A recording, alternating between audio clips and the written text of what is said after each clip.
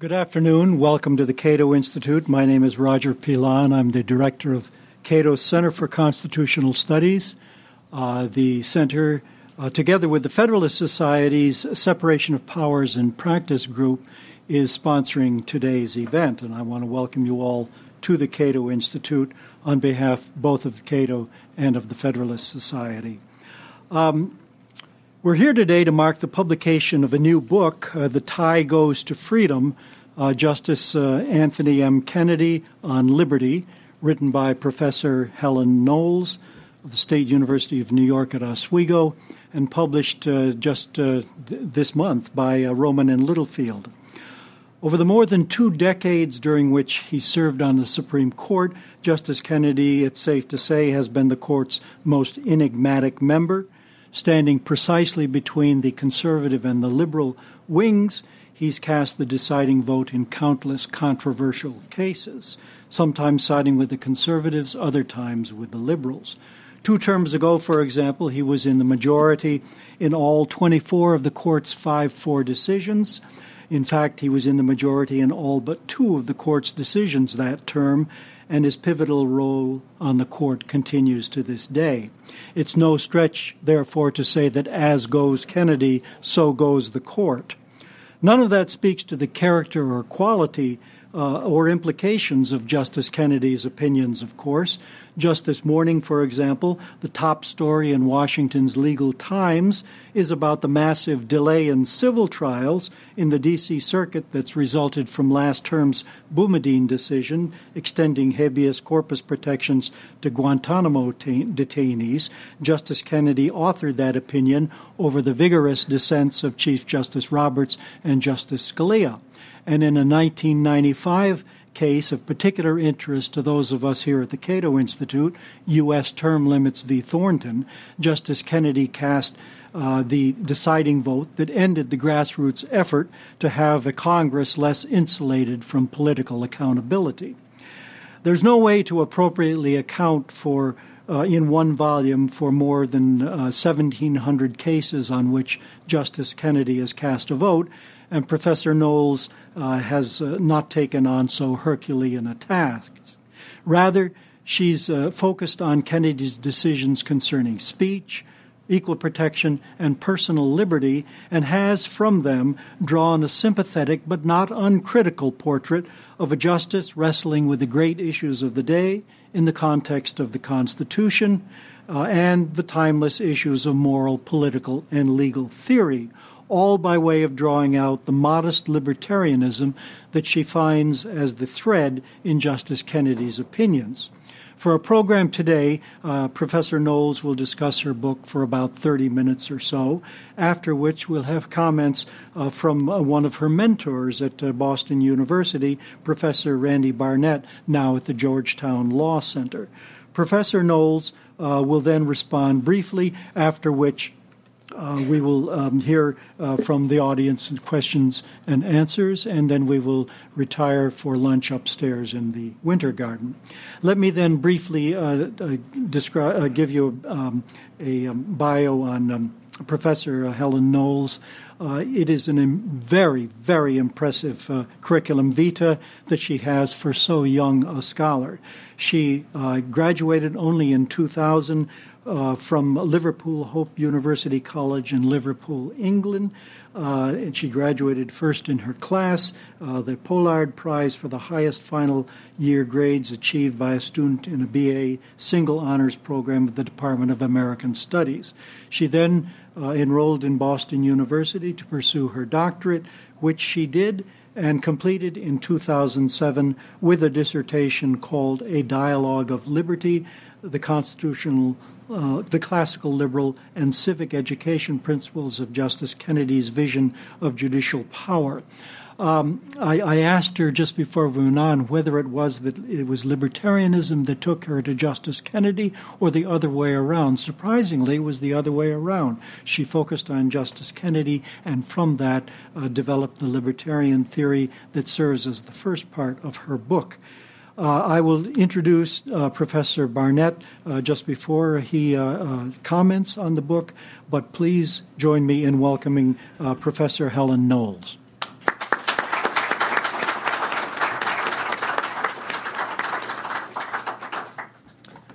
Thank you, Roger, and thank you to the folks at the Cato Institute for inviting me here today. I accepted the invitation to come to this book forum immediately, and then I took a look at the people who'd participated in previous book forums, and to say the least, I was shocked because I was very much more junior and certainly hadn't published anything like as much as the people who participated in previous book forums. So it's a real delight and a real honour to be invited here today.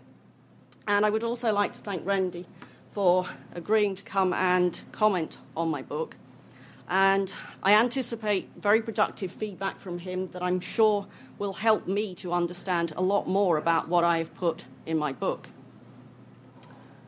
Imagine that it is oral argument day at the US Supreme Court.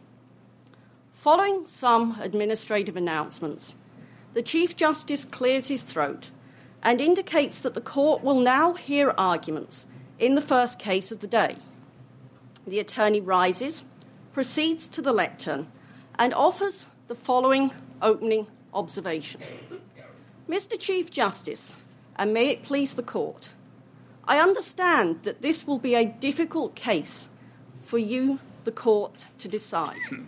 If a majority of this court believes that the correct interpretation of the word liberty in the Due Process Clause of the 14th Amendment is a narrow one that is defined by closely consulting the nation's traditions and history, then my client will not prevail in this case.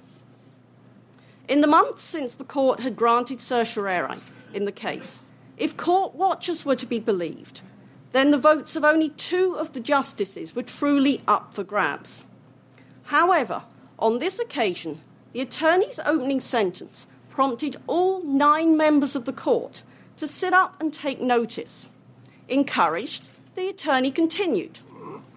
If, on the other hand, a majority of this court affords liberty a more expansive interpretation, embodying the concepts of individual autonomy, dignity, and responsibility, then the government faces a far greater burden of justifying its actions in this case. Although this scene is fictional, it addresses a current jurisprudential reality that the constitutional boundaries of individual liberty, as defined by the US Supreme Court in the 21st century, will most likely be drawn by reference to one of the 2 sets of interpretive guidelines described by my imaginary attorney. And in the immediate future, in closely divided cases, the prevailing interpretation will likely be what Anthony Kennedy says it is. If those who have tried to explain Justice Kennedy's jurisprudence are to be believed, this is not much help at all, because Justice Kennedy is, according to other commentators, a flip-flopping, inconsistent jurist who is far more likely to pepper his opinions with pompous, meaningless rhetoric than with well-defined legal doctrine. My book challenges that conclusion. Now, I don't claim that Justice Kennedy has an overarching judicial philosophy, for he himself has said that he doesn't have such a jurisprudence. Rather, what I demonstrate is that in certain areas of the law, one can find consistency in his opinions, a consistency that comes from his employment of a modest libertarianism. Now, I suspect that to many people in this room, the idea of describing Kennedy's jurisprudence as libertarian may come as a surprise, because Kennedy does not shy away from using an expansive type of judicial review. However, imagine a libertarianism that uses the authority of the state's judges, neutral decision makers, to ensure that government actions by other branches of government pass far more stringent tests when they impinge upon liberty. Now imagine that this is a libertarianism that takes an especially dim view of government actions that demean the individual, negatively affect a person's dignity, diminish personal responsibility, or treat in a particular way because of their race. This, it seems to me, would be a libertarianism that is entirely consistent with the basic tenets of libertarian thought. This holds true even if the means to achieving the goal of greater individual freedom and respect is vigorous use of the authority vested in a governmental institution. Before explaining the different elements that make up Kennedy's modest libertarianism, a few words about what my book does not do. First of all, nowhere do I call Justice Kennedy a libertarian. I think it would be entirely inappropriate to call him a libertarian. He quite clearly is not. Secondly, nowhere do I claim that all of his jurisprudence is modestly libertarian. And the third thing that my book does not do is related to the second thing. Thirdly, I focus exclusively on non-economic liberty. Nowhere in the book do I discuss cases dealing with such things as the takings clause. Finally, the emphasis of my analysis is the justice's behaviour as it appears in his words. Consequently, I analysed his speeches and his opinions rather than counting his votes in different cases. Now, if that is what the book does not do, what about what the book actually does? Well, all too often, the adjective libertarian and or the noun libertarian are bandied about by commentators, particularly critical commentators, without accompanying efforts to delve into their meaning, beyond a basic observation that, yes, libertarianism stands for limited government. Well, Justice Kennedy's libertarianism is modest because it avoids much of the radicalized, unrestrained and polarizing rhetoric and policy proposals that its critics often associate with this political philosophy. In other words, Justice Kennedy's modestly libertarian jurisprudence gets us back to the basic fundamental principles of this particular approach to relationships between individuals and their governments. From my analysis, I reached the conclusion that in the areas of free speech, race-based classifications, gay rights, and abortion, the justice has spent 20 years on the court producing opinions defending three of these fundamental principles. First of all, tolerance of diverse views. Secondly, treating every individual with dignity. And thirdly, and perhaps most controversially, protecting the boundaries of liberty by asking that that liberty be exercised responsibly. So, the first principle. The first principle is what I call the universal element of Justice Kennedy's jurisprudence. And it comes through in his First Amendment free speech opinions, an area of the law in which Kennedy was clearly the most libertarian member of the Rehnquist court. If other commentators have dared to put Justice Kennedy and libertarian in the same sentence, it has usually been when they have been describing his First Amendment free speech opinions. Here we see Kennedy in his First Amendment free speech opinions, drawing on the same principles as those that underpin the Dialogue on Freedom, a civic educational initiative that he created alongside the American Bar Association following the terrorist attacks of 9/11. This is a very interesting initiative for understanding Justice Kennedy's jurisprudence, and it's something that I think has been paid insufficient attention. It's been mentioned in a couple of footnotes in articles, and it's kind of, well, it's an example of Kennedy at his pompous best, running around trying to tell American high school students how they should be reacting to the attacks of 9/11. But in actual fact, if you delve into the idea of the Dialogue on Freedom, it becomes really clear that it's a great way to understand his jurisprudence. The programme that is the Dialogue on Freedom encourages the idea that all viewpoints should be tolerated and that this tolerance leads to a more enlightened citizenry. In his First Amendment opinions, this view translates into Kennedy's passionate opposition to government efforts to discriminate against a person's speech based on the content or views of that individual's expression. Governments are, as Kennedy has said, most dangerous when they try to tell people what to think. Consequently, Kennedy has sought to permit only an extremely small number of content-based restrictions on speech. The goal of Kennedy's First Amendment jurisprudence can be said to be the preservation of an individual's autonomy over their thought processes, a fundamentally libertarian idea of preserving self-sovereignty. To achieve this goal, Kennedy has challenged the test that has for a long time been a staple of the court's First Amendment jurisprudence, the idea of strict scrutiny, requiring the government to show that a regulation furthers a compelling state interest and is the option that places the least restriction on the expression it regulates.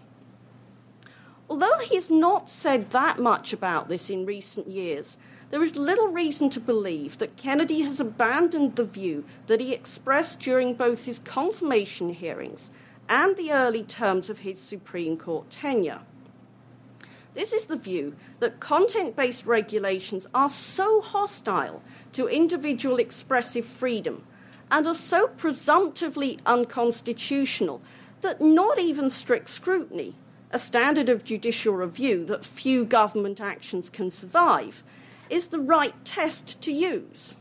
In other words, there can be no compelling justification for government actions that have the effect of saying, we, the government, require you to be silent on certain issues. For, as Kennedy has written, the right to think is the beginning of freedom. Moving on to the humane element of Justice Kennedy's jurisprudence. The humane element is something to which I devote 2 chapters, and it has led him to build on past justices' efforts to reformulate standard judicial tests. The humane element emphasises the importance of preserving the dignity of an individual by treating him or her as an individual. This is achieved by blocking government efforts to treat people differently, in both positive and negative ways, because of their membership in certain groups. Membership based, for example, on one's race or sexual orientation. At Kennedy's confirmation hearing, Pete Wilson, the former governor of California and US Senator, said in support of Kennedy's nomination, "I think it strikes him, Justice Kennedy, as terribly unfair that anyone's individual potential should be in any way limited by their being classed as a member of a group and treated in accordance with their group membership, rather than what they deserve to receive as individuals." That perfectly sums up the humane element of Kennedy's jurisprudence. When the government treats people differently because of their race, even if this treatment is positive, Kennedy says that only strict scrutiny will do. It is worth noting, however, that really this is strict scrutiny according to Justice Kennedy, because his formulation of this test is not one that finds much agreement on the court, and is certainly one that, although in race-based cases generates a colourblind reading of the Constitution, that colourblind reading certainly is nothing like as absolutist as that is within the jurisprudence of some of his more conservative colleagues. Now, this brings me to a warning to anybody who wants to write about a justice who is still on the court. First of all, you encounter problems of access to material. The second concern is that that justice will one day issue an opinion that blows your thesis out of the water. Now, Kennedy is clearly opposed to race-based classifications because they disrespect the dignity of the individual by treating that individual differently simply because of their race. Nevertheless, his solo concurring opinion 2 years ago in a case involving 2 different school districts' use of race as a factor in the assignment of students to public schools did initially suggest that Kennedy's racial classifications jurisprudence was marked by the inconsistency that I was trying feverishly to demonstrate was not there. However, upon closer examination, what we find is that his concurring opinion in that case, he supported the conclusion that school districts' use of race as a factor for assigning students to public schools was unconstitutional. But what we see in his concurrence was not what one commentator described as a concrete doctrinal reversal by Kennedy. It does not contain an abandonment of his previous adherence to strict scrutiny in race-dependent cases. Rather, it takes very seriously the need for adherence to this level of judicial review, while at the same time acknowledging that some governmental efforts to encourage diversity in the classroom might actually make extremely valuable contributions to creating a dignified, enriched, and educated society of individuals. Strict scrutiny is needed, he would say, but you've got to ensure that the government doesn't try and force diversity on people. For doing so would threaten the status of individuals as the primary political units in society. Now, in contrast to strict judicial scrutiny, the government traditionally finds little difficulty in justifying its actions when those actions are reviewed using the rational basis standard. This is, however, the standard that Kennedy has advocated using to review government efforts to discriminate against an individual because of their sexual orientation. Many members of the gay rights community criticise this approach because they argue that their rights would be much more secure if the court identified sexual orientation as a suspect classification that required strict judicial scrutiny. Kennedy disagrees, saying that discrimination based on sexual orientation is invariably fueled by moral disapproval and animus towards gays and lesbians. When a societal majority manages to use this moral hostility to push through anti-gay legislation, its actions must, according to Kennedy, be unconstitutional because there cannot even be a rational basis for such morals-based legislating. In an abortion case that I will mention in a minute, Kennedy said, "Our obligation is to define the liberty of all, not to mandate our own moral code." This perfectly explains Kennedy's hostility to animus-based and morals-driven laws discriminating against homosexuals, who are deprived of their own individualistic dignity when governments suppress them by enforcing their own moral codes. This brings me to the final element of Justice Kennedy's jurisprudence, and most definitely the most controversial element of his jurisprudence. This is the responsible element. And again, in the chapter in which I deal with this element of his jurisprudence, I again focus on an opinion that, on its face, had the potential to threaten my thesis. That is Kennedy's opinion for the court in 2007 in Gonzalez versus Carhart, upholding a federal ban on so-called partial birth abortions. Somehow, Kennedy had managed to write an entire opinion about abortion without once using the word liberty. He did this while arguing that the opinion was entirely consistent with his contributions to the joint opinion in a 1992 case, Planned Parenthood versus Casey, a joint opinion which has an incredibly expansive understanding of individual liberty in it. So how does Kennedy reconcile these two opinions? The answer, as I say in my book, may be his responsible element of his jurisprudence. Unlike much libertarian theory, Kennedy's libertarianism does not separate rights and responsibilities. Kennedy uses the concept of personal responsibility to place limits on liberty. He is fond of saying that our understanding of the US Constitution, which is the uppercase C Constitution, is incomplete without consideration of the country's other constitution, its lowercase c Constitution, which is what Kennedy describes as the sum total of customs and mores of the community.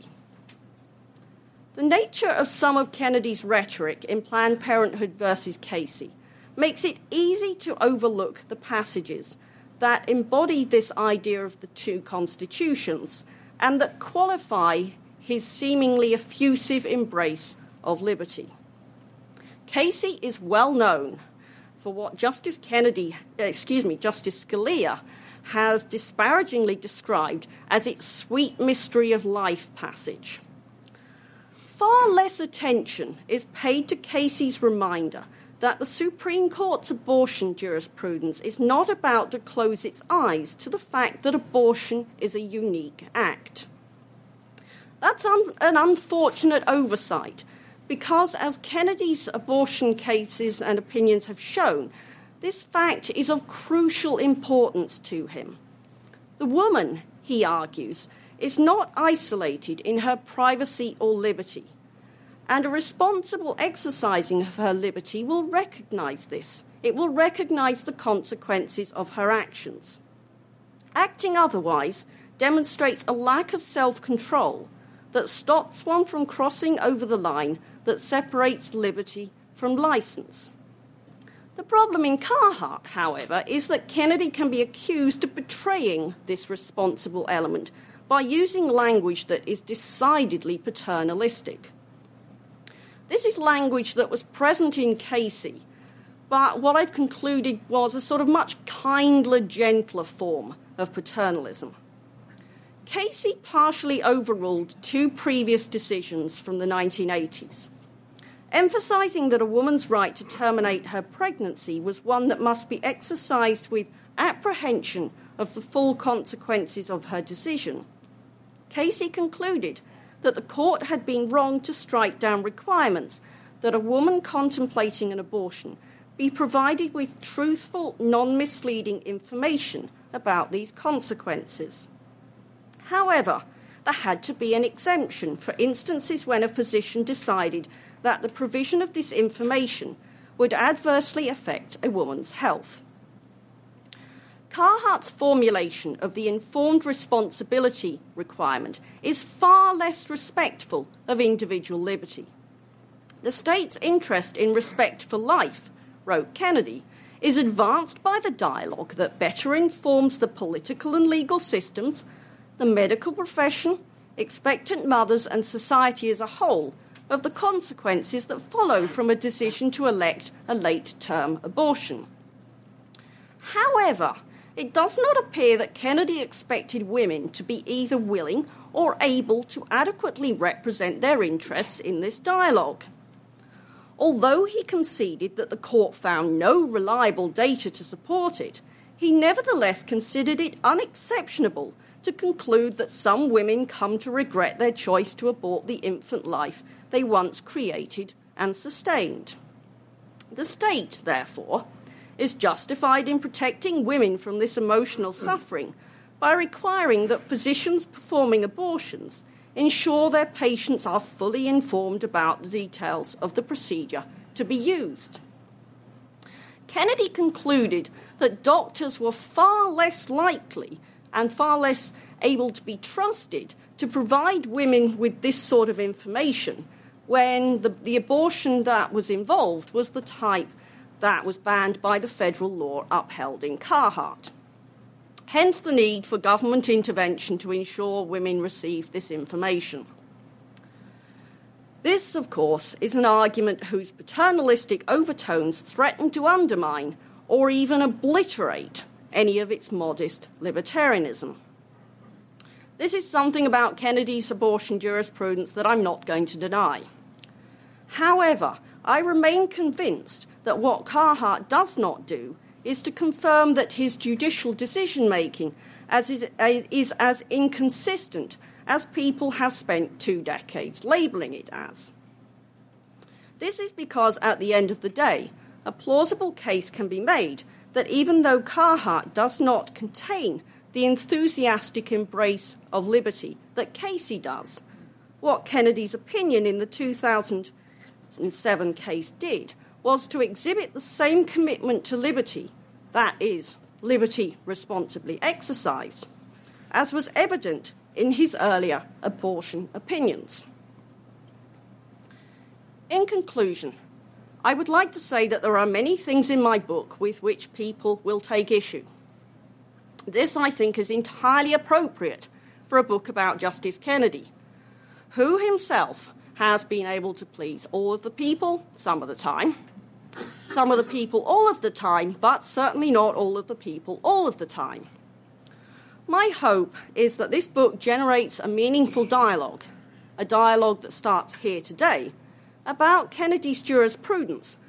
It's a dialogue that I hope will move us away from the unhelpful and misleading assumption that his opinions demonstrate jurisprudential inconsistency and doctrinal weakness.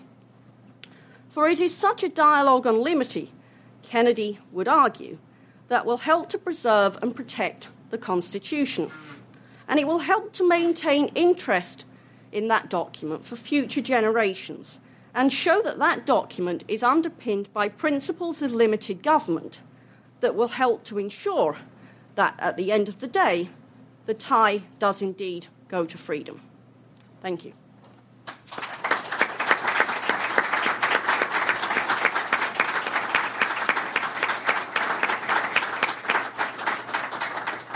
Well, thank you very much, Professor Knowles. And let me note that the book is available outside for purchase at a discount, and so please avail yourself of that opportunity after we conclude, and Professor Knowles will be happy to sign the book for you. We're now going to have comment from Professor Randy Barnett, whom, as I said, was one of Professor Knowles' dissertation advisors at Boston University. Professor Barnett now holds the Carmack Waterhouse Professor of Legal Theory chair at the Georgetown University Law Center, where he teaches constitutional law and contracts. He's also taught torts, criminal law, evidence, agency and partnership, and jurisprudence. He's a graduate of Northwestern University and of the Harvard Law School. He's tried many felony cases as a prosecutor in Cook County, Illinois, in the state's attorney's office in Chicago. He's been a visiting professor at Northwestern and at Harvard Law Schools, and in 2008 he was awarded a Guggenheim Fellowship in Constitutional Studies, which he is enjoying right now. He's appeared before the U.S. Supreme Court to argue the medical cannabis case, Gonzales v. Raich, after successfully arguing in the Ninth Circuit in that case, one of the rare cases where the Ninth Circuit got it right and the Supreme Court got it wrong. He's co-authored as well an amicus brief in Lawrence v. Texas. Randy appears frequently on radio and television programs. He is the author of several books, including Restoring the Lost Constitution, The Presumption of Liberty, Constitutional Law, Cases in Context, which is a very important book that gives it's a case book on the Constitution that takes an historical perspective to the evolution of the Constitution, unlike most other con law case books. He's the author of Contracts, Cases, and Doctrine. In his book, The Structure of Liberty, Justice and the Rule of Law, was awarded the Ralph Gregory Elliott Book Award and has been translated into Japanese. Please welcome Professor Randy Barnett.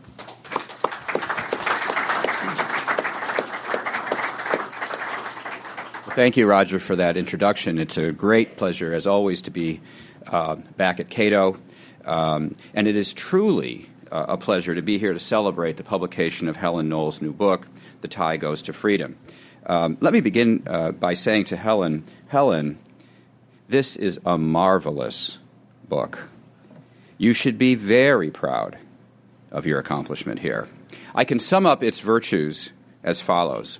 It is exceedingly well researched. It is impressively accurate about the intricate body of constitutional cases and doctrines that it discusses. It is theoretically sensitive and insightful, and it is beautifully and above all clearly written. Notice I put the emphasis on clearly, even above the beauty of the prose. And I think you will agree, or at least I'd like you to know, that the clarity of the book is manifested here in the clarity of Professor Knowles' presentation to you. She writes as clearly as she speaks. Now, while the subject of this book is Justice Kennedy's jurisprudence, to examine this, Helen was forced to explain to readers the complexity of constitutional decisions governing such topics as the First Amendment, the Due Process Clause, and the Equal Protection Clause. If you were simply looking for a book that accessibly explained the substance of this body of constitutional law and how it has developed over the past 50 years, this book would be a pretty good place to start. And although the book does much more than this, if it did not accurately and clearly explain these legal doctrines, it would have failed in its larger purpose. Now, Helen's larger purpose, of course, is to examine the constitutional decisions of Justice Anthony Kennedy, and in particular his decisions concerning individual liberty. This choice of topic excludes Justice Kennedy's views of such structural matters as federalism and separation of powers. For example, she does not examine why Justice Kennedy joined the conservative majority in Lopez and Morrison, which revived the idea that the Commerce Clause has limits, but then joined the liberal majority in Gonzalez v. Raich, along with Justice Scalia, that seemed to scuttle any effort to enforce these limits. Nor does she discuss Justice Kennedy's controversial decisions about the scope of presidential powers during wartime. Now, naturally, I am curious to know what Helen thinks about Justice Kennedy's rulings on these structural topics and how they relate to his views on liberty. But my curiosity is a sign that Helen's book has successfully demonstrates her mastery of Justice Kennedy's decisions on liberty, which is why I want to know more. And I know Helen well enough to guess that she would insist on her need to study these subjects in depth before offering any opinion. This just goes to show that Helen is a scholar, not a polemicist, and underscores that The Tie Goes to Freedom is a work of scholarship and not polemics. In these short remarks, I can't possibly summarize or critique her analysis of Justice Kennedy's opinions concerning free speech, due process, and equal protection. Nor do I have a scholarly opinion of my own on how exactly to understand Justice Kennedy's jurisprudence. I read this book as much to learn as to critique, and what I learned seems quite plausible to me. So instead, let me briefly consider her thesis that Justice Kennedy's jurisprudence can be labeled as modestly libertarian. As an immodest libertarian myself, I should admit that I was initially skeptical of this claim, and I suspect many others will be as well.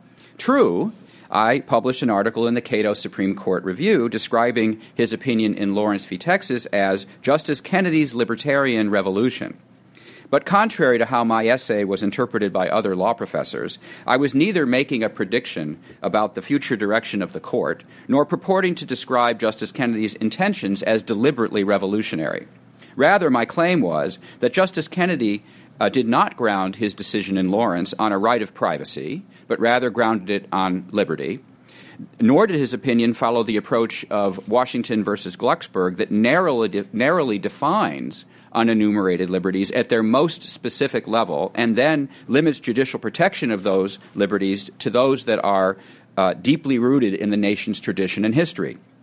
Because his opinion so sharply departed from previous approaches to the protection of unenumerated liberties, had Justice Kennedy's opinion been written by a law student as an answer to a final exam question in constitutional law at that time, it would surely have received a poor grade. My only claim was that if Justice Kennedy's approach in Lawrence were widely followed, it would constitute a revolutionary increase in the judicial defense of liberty. And for this, I gave his opinion an A. Regrettably, his approach in Lawrence has not been used again by the Supreme Court. Until it is, lower courts will not take it seriously as a rule of law. For example, on remand to the Ninth Circuit in Raich, the case that, as Roger told you, I was one of the lawyers, we got nowhere arguing Lawrence in defense of Angel Raich's liberty to preserve her life by using medical cannabis, which was allowed by state law. Our due process claim was doomed when the Court of Appeals chose instead to employ the more conservative approach in Glucksberg. Given his liberty-oriented opinion in Lawrence, then, there is some reason to suspect that Justice Kennedy does harbor some libertarian sympathies. But if he were truly a libertarian, I imagine that we libertarians would have detected this by now and have elevated Justice Kennedy to the status of a hero. This has clearly not happened. So in what respect does Helen characterize Justice Kennedy as libertarian? The answer can be found in her intriguing first chapter about libertarianism itself. I commend this chapter to those of you who may not be interested enough in Justice Kennedy's jurisprudence to read the entire book. As a libertarian who did not grow up in the American libertarian movement, Helen offers an analysis of libertarianism that is detached from preconceptions held by many American libertarians. In this section, in a section in which a subsection in which she entitles "Deconstructing Libertarianism Principles," that's principles, Helen identifies the core of libertarianism as 4 principles. First, individual self-ownership or self-sovereignty. Second, bounded liberty as opposed to license. Third, limited government as opposed to anarchy. And fourth, the harm principle.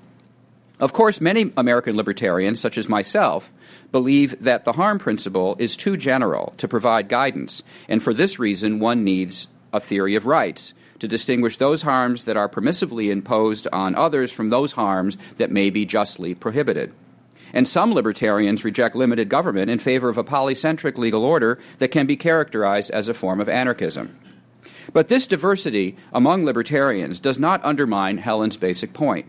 Her 4 principles can be considered the core content that all libertarians share in common. For example, whether or not some would prefer a polycentric legal order to limited government, all libertarians prefer Lockean limited government to the Hobbesian Leviathan. And whether they believe that a rights theory is needed to specify conduct that may be justly prohibited, all libertarians believe that individuals should be free to choose any conduct that does not harm others. If these 4 principles are the common core of libertarianism, then it is easier to see how Justice Kennedy's free speech, due process, and equal protection clause decisions can be viewed as modestly libertarian. For as Helen chronicles, in his opinion, Justice Kennedy repeatedly stresses individual dignity and the need for individuals to make and live by their own life choices, constitutional limitations on government's interference with these choices, and the need for government to justify its restrictions on liberty on the basis of some harm to others, some harm apart from the fact that a majority finds an exercise of liberty to be morally offensive. In characterizing Justice Kennedy's views as libertarian, Helen takes pains to repeatedly label them as modestly libertarian. Now, one source of this modesty could lie in what Justice Kennedy counts as a harm. Perhaps believing that conduct that does no harm to another should be permitted, and that moral offense does not count as a harm, puts you on the libertarian side of the line. But there are a host of potential harms to others that libertarians would acknowledge as real, but still insist are nevertheless permissible. The cases evaluated by Helen do not tell us much more about Justice Kennedy's view of harm to others than that he rejects moral offense as a harm that standing alone justifies restricting at least personal or intimate liberty. And the modesty of Justice Kennedy's libertarianism can be more clearly identified in how he distinguishes liberty from license. For libertarians, whereas license refers to the freedom to do whatever you want, liberty refers to doing whatever you want with what is justly yours. In other words, for libertarians, liberty is the rightful exercise of freedom, and the rightful freedom of one person is bounded by the rightful freedoms of everyone else. But, as Helen is at pains to show, Justice Kennedy also sees liberty as bounded by the need to exercise freedom responsibly, regardless of whether an irresponsible act violates the rights of others or not. By this, he does not mean responsible in the sense that, for example, the Liberty Fund sometimes refers to, or always refers to, as a society of free and responsible individuals. He means that the irresponsible exercise of liberty can be regulated or prohibited by government.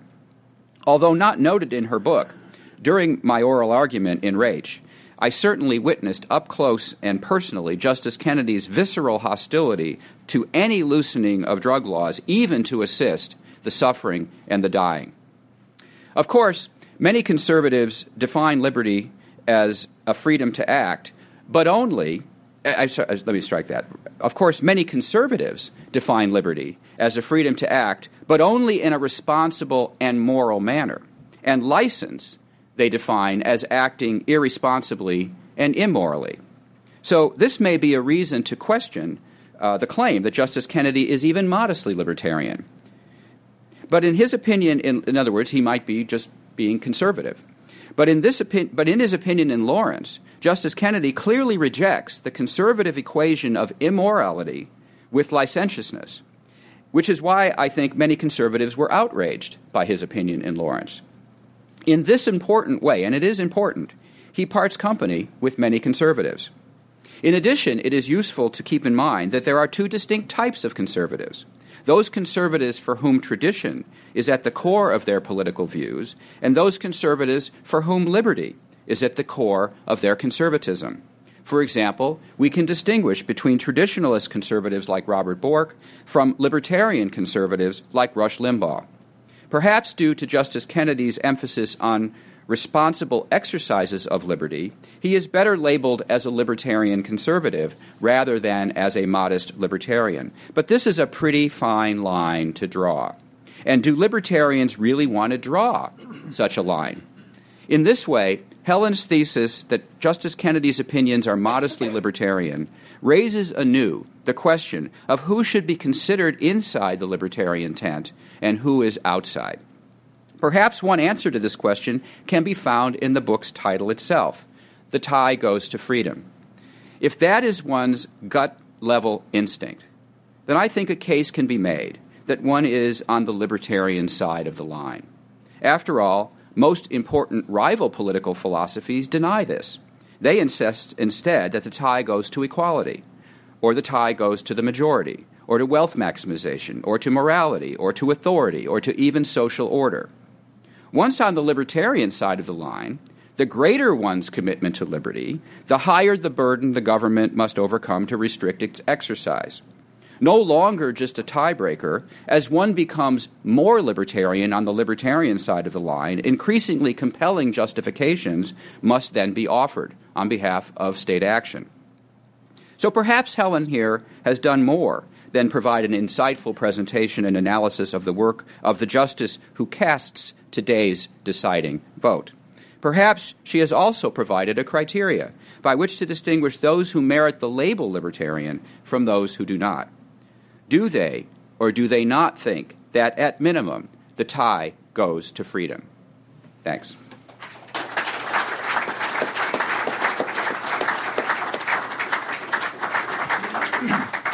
Well, thank you, Randy. And as I was listening to you, it struck me that another reason why the conservatives had difficulty with the Lawrence decision is not simply their fidelity to tradition, but they have difficulty with the notion of judicially secured unenumerated rights, which is an issue that is treated at some length in Helen's book.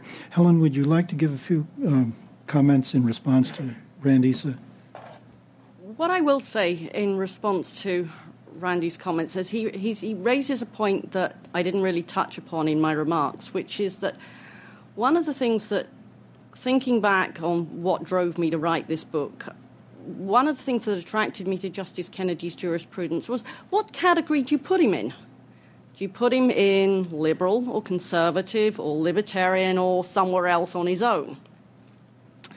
I've always been, maybe this is because I'm an outsider looking in on the American political system. I've always been slightly frustrated by the labels liberal and conservative and maybe even libertarian. Well, perhaps I shouldn't say that here today, but certainly liberal and conservative. I've always, anytime anyone said to me, well, what about liberals and conservatives, my knee-jerk reaction has been to say, well, what do you mean by a conservative? What do you mean by a liberal? And one of my former students is in the audience today, and he's laughing because this sounds like a regurgitation of one of my lectures where I hammer home this point.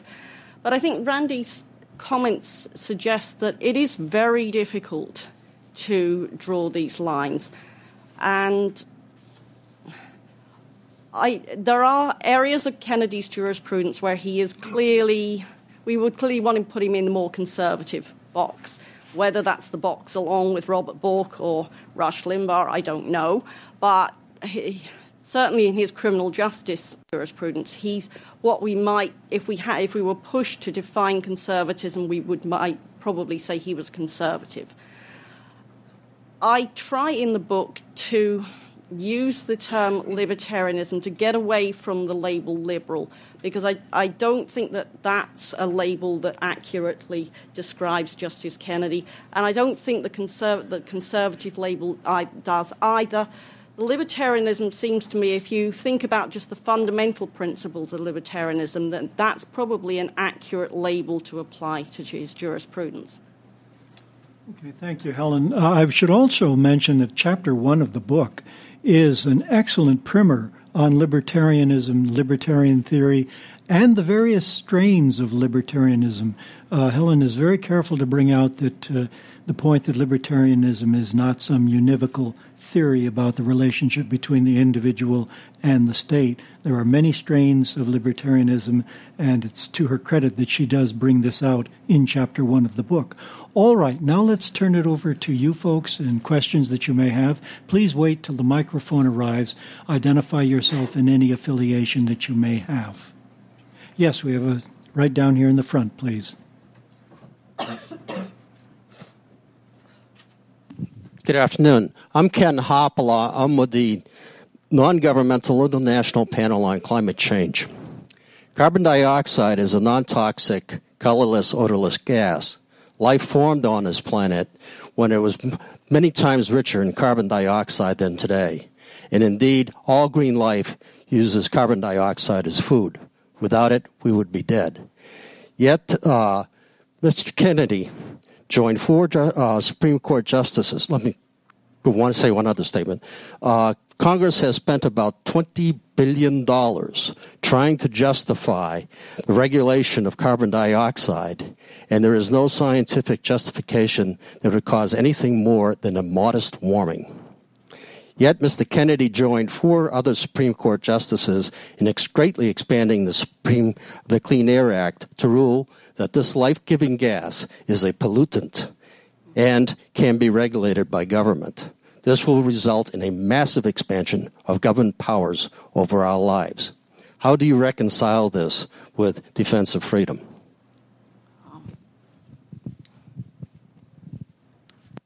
It's a fascinating question. And I'm afraid my response is going to sound a bit like I'm a Supreme Court nominee who is trying to avoid difficult questions. But I'm going to sort of take a point that Randy made in his comments and say that respectfully, that is because that's an area of Kennedy's jurisprudence that I haven't studied and that isn't discussed in the book. That a fascinating area of his decision-making, but I'm going to respectfully decline to answer the question because it's not something which I'm going to plead ignorance because it's not something that I know enough about to be able to accurately respond to your question. I should probably, this is now a good time to observe that when I went on a book tour for Restoring the Lost Constitution, I spoke at like 45 law schools and a bunch of other places. I found that after having written a book that was something like 250 or 300 pages long, most of the questions concerned stuff that was not in the book. Okay, next question. Yes, right here. Hi, Joe Henchman from the Tax Foundation. A common criticism levied against Justice Kennedy is that he relies too much on international precedent and the precedent of foreign laws. And, of course, this is underlined by the annual summer school he teaches in Austria, of which I'm a proud alumnus. I'm curious what, in investigating his decision and his thinking process, whether you have any reflections on this criticism. Last year, I think it was, Jeffrey Toobin published a book called The Nine, where he certainly didn't treat Justice Kennedy's jurisprudence anything like as sympathetically as I do. And he spent a lot of the time in his criticism of Justice Kennedy focusing on that very point and talking about Justice Kennedy's extrajudicial activities, such as the Salzburg program. What I have found is that Justice Kennedy really doesn't spend as much time in his opinions talking about international norms and rules as people have made him out to do. But it tends to be in the high-profile cases such as Roper versus Simmons, one of the death penalty cases, where you see him using these sources. Also in Lawrence versus Texas, he drew on international opinion. And it tends to be careful how I put this. It tends to be in the cases where Justice Scalia writes a scathing dissent and highlights these different uses of international sources that they tend to get the most attention, whereas Justice Kennedy as a whole has actually not used this very much in his jurisprudence. But where he has used it, it's entirely consistent with his deep commitment to civic education. And the Dialogue on Freedom is just one part of this. Kennedy is very much believes that people need to be enlightened citizens, and that one way to enlighten themselves is to draw on other views outside of their own little world. Now, he has been subject to criticism when he then therefore puts those principles into an opinion where it sort of makes it seem as though he's drawing on the decisions from the International Court of Justice rather than looking at the US Constitution.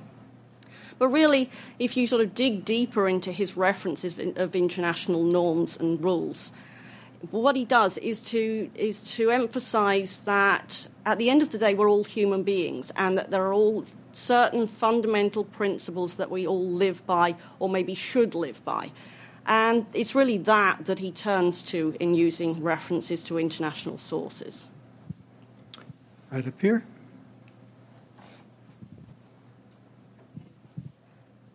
My name is Stephen Shore. I'm with the PBGC. My question is, some people would divide justices rather as at least as much as the conventional distinction between liberal, conservative, or libertarian as centripetal or centrifugal, in the sense that centripetal justices are foremost keep in mind the opinions of their colleagues and try to count to 5, even sacrificing their own beliefs in the process, and centrifugal justices could be described as the primacy of their own idiosyncrasies or integrity, regardless of the effects of their opinions on their colleagues. So with this schema, how would you declassify Justice Kennedy? Without having to pronounce the words themselves. Well, if I pronounce the words, it would be with a different pronunciation because it would be centrifugal.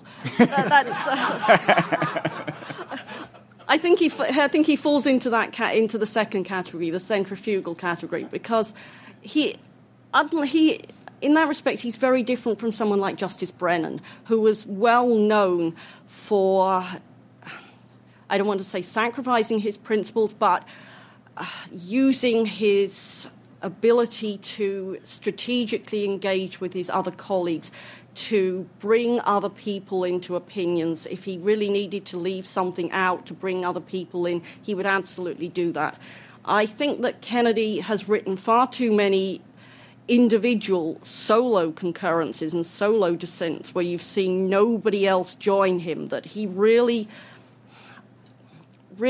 is much more in that second category, where if he believes strongly about something, you are not going to get him to diverge away from that, which has been one of the reasons why he has been able to be such a strong actor at the center of the court. Because if he's been assigned to write that majority opinion, he's been assigned it probably to keep his vote, which means that to a large extent, as long as he doesn't go way out, he's able to put into that opinion what he wants to. But he has certainly written an awful lot of opinions where nobody else has been willing to join him. So I would put him in that second category. Yes, Randy? This may Randy May with the Free State Foundation. This sort of follows on that. You know, he's been accused by some of being more susceptible than others to the so-called greenhouse effect, Linda Greenhouse, and seeking approbation, and that ties in with some of his extracurricular activities. So, and I understand and I've read some very good reviews of your book, by the way, and my impression is you focus almost exclusively on his papers and opinions and these things, and didn't have a chance to interview him. But based on your research, do you have an opinion about the extent to which this so-called effect of seeking approbation from not only her but others and so forth, how much that influences his jurisprudence as opposed to these convictions that you explore in your book at all? Interestingly, when I started this project, if you'd asked me that question when I started this project, I would have had a very different answer, because my opinion of Justice Kennedy, I had been led to believe that he was indeed susceptible to these different influences.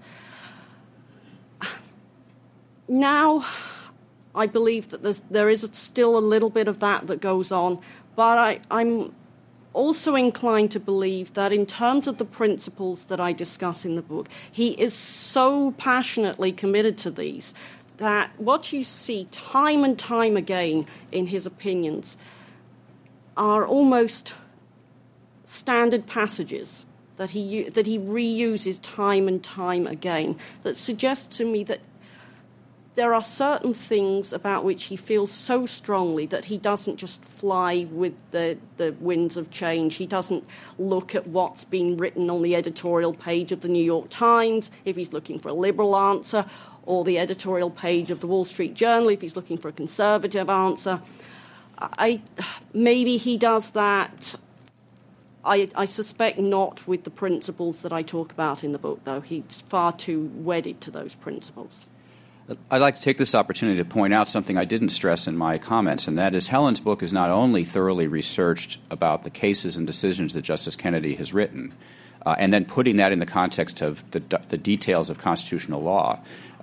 She was obviously immersed in all of his writings, dating back to the speeches he's made since before he became a judge, to the speeches he made while he was a judge on the Ninth Circuit, and then also available papers such as the Blackmun papers that concern the discussions that are being conference discussions that are held. And she's obviously and the book is full of references to interoffice memos in the Supreme Court between clerks, for example, on particular decisions. So when I said that the book was well researched, you have that doesn't really give you a clue as to how rich the research is, and therefore how informative it is, because it really does give you a peek into both his mind as well as to the operation of the court itself.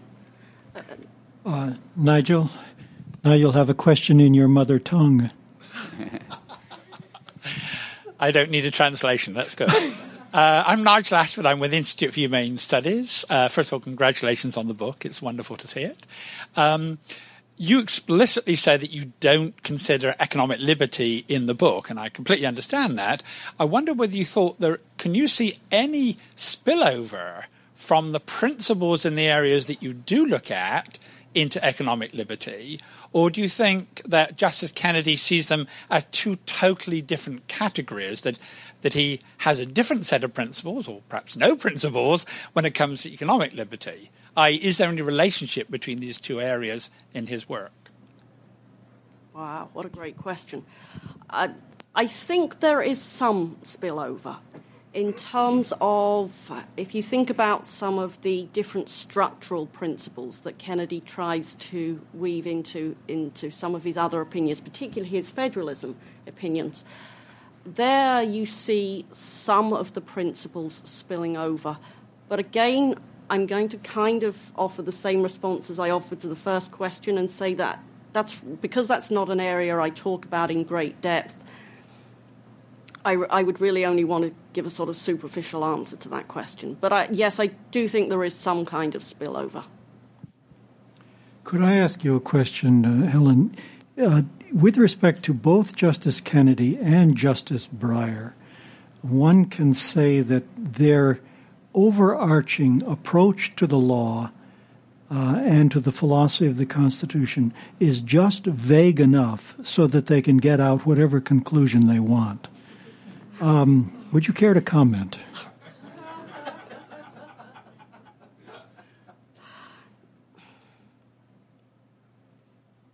The one exception, as I recall, was with respect to the flag-burning cases in Justice Kennedy's case.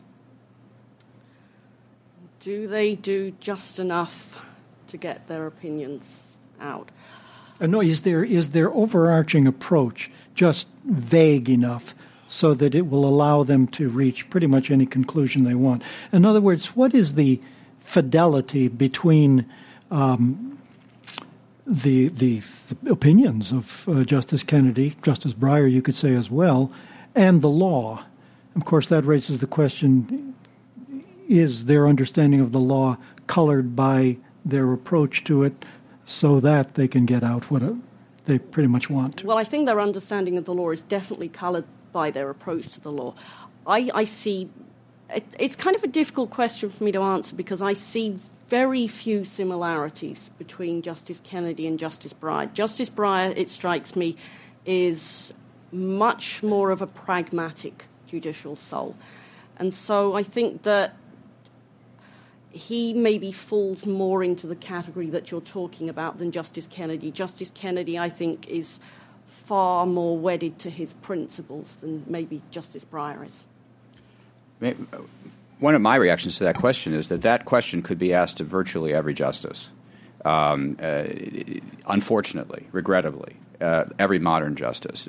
Justices, I think, can be better explained by their their underlying principles, which is what Helen's book is about with respect to Justice Kennedy, than with by the text of the Constitution itself. Even those justices who are more textualist than others, and there are some, obviously, tend to leave themselves methodological outs where under more than one circumstance they say you don't have to follow the text. The most obvious one is with respect to precedent. So if you have precedent that you like that has, in your own view, misinterpreted the text, but you like the precedent, you can just follow the precedent and be consistent with your methodology and inconsistent with the text. And since every justice pretty much gives themselves that out, you could ask that question about every justice. I expect that you have in mind, for example, Justice Scalia in the Raich case, where with Lopez, Morrison, etc., we might have thought he would uphold the doctrine of enumerated powers, yet he did not.